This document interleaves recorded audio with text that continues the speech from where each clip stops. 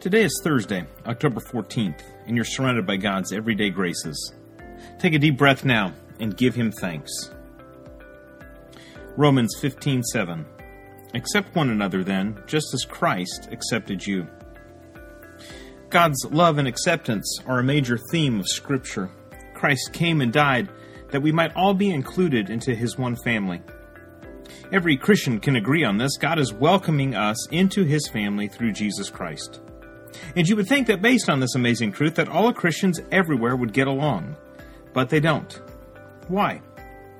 I think it's because we tend to focus on the smaller things, the less important things of Scripture. We get into arguments about tedious minutiae when what we should be doing is rallying around these major themes of Scripture. Just recently in our Circle Up class, I had someone ask me about what made our church different from some of the other churches around us. I said one of the bigger details is what we think about baptism. And I asked them to imagine drawing a line with a pen down a piece of paper.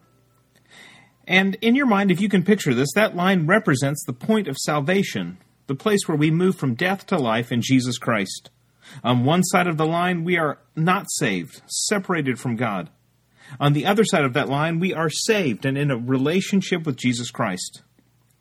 Now imagine drawing a parallel line with a pen, so close that it's touching the original line. And then another parallel line on the other side, so close again that it would be touching. If you drew them close enough, it would actually look like a thick line, maybe just a sliver of white between them. And I said, what divides us is a disagreement of where baptism is. One group believes that baptism is the line on the left. The other believes that it is the line on the right. One group believes baptism is the last act of the unsaved person. The other group believes baptism is the first act of the saved person.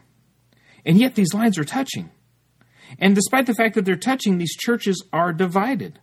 Why? Because we argue over the details, the divine mechanics of baptism. Instead, what we should be focusing on is what we agree about. That salvation is good and that baptism is a piece of the celebration welcoming us into heaven. Now, I don't really know why we do this.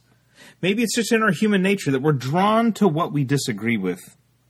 But maybe this is why Paul writes right before our verse saying, "Let us therefore make every effort to do what leads to peace and to mutual edification." So today, let us be peacemakers.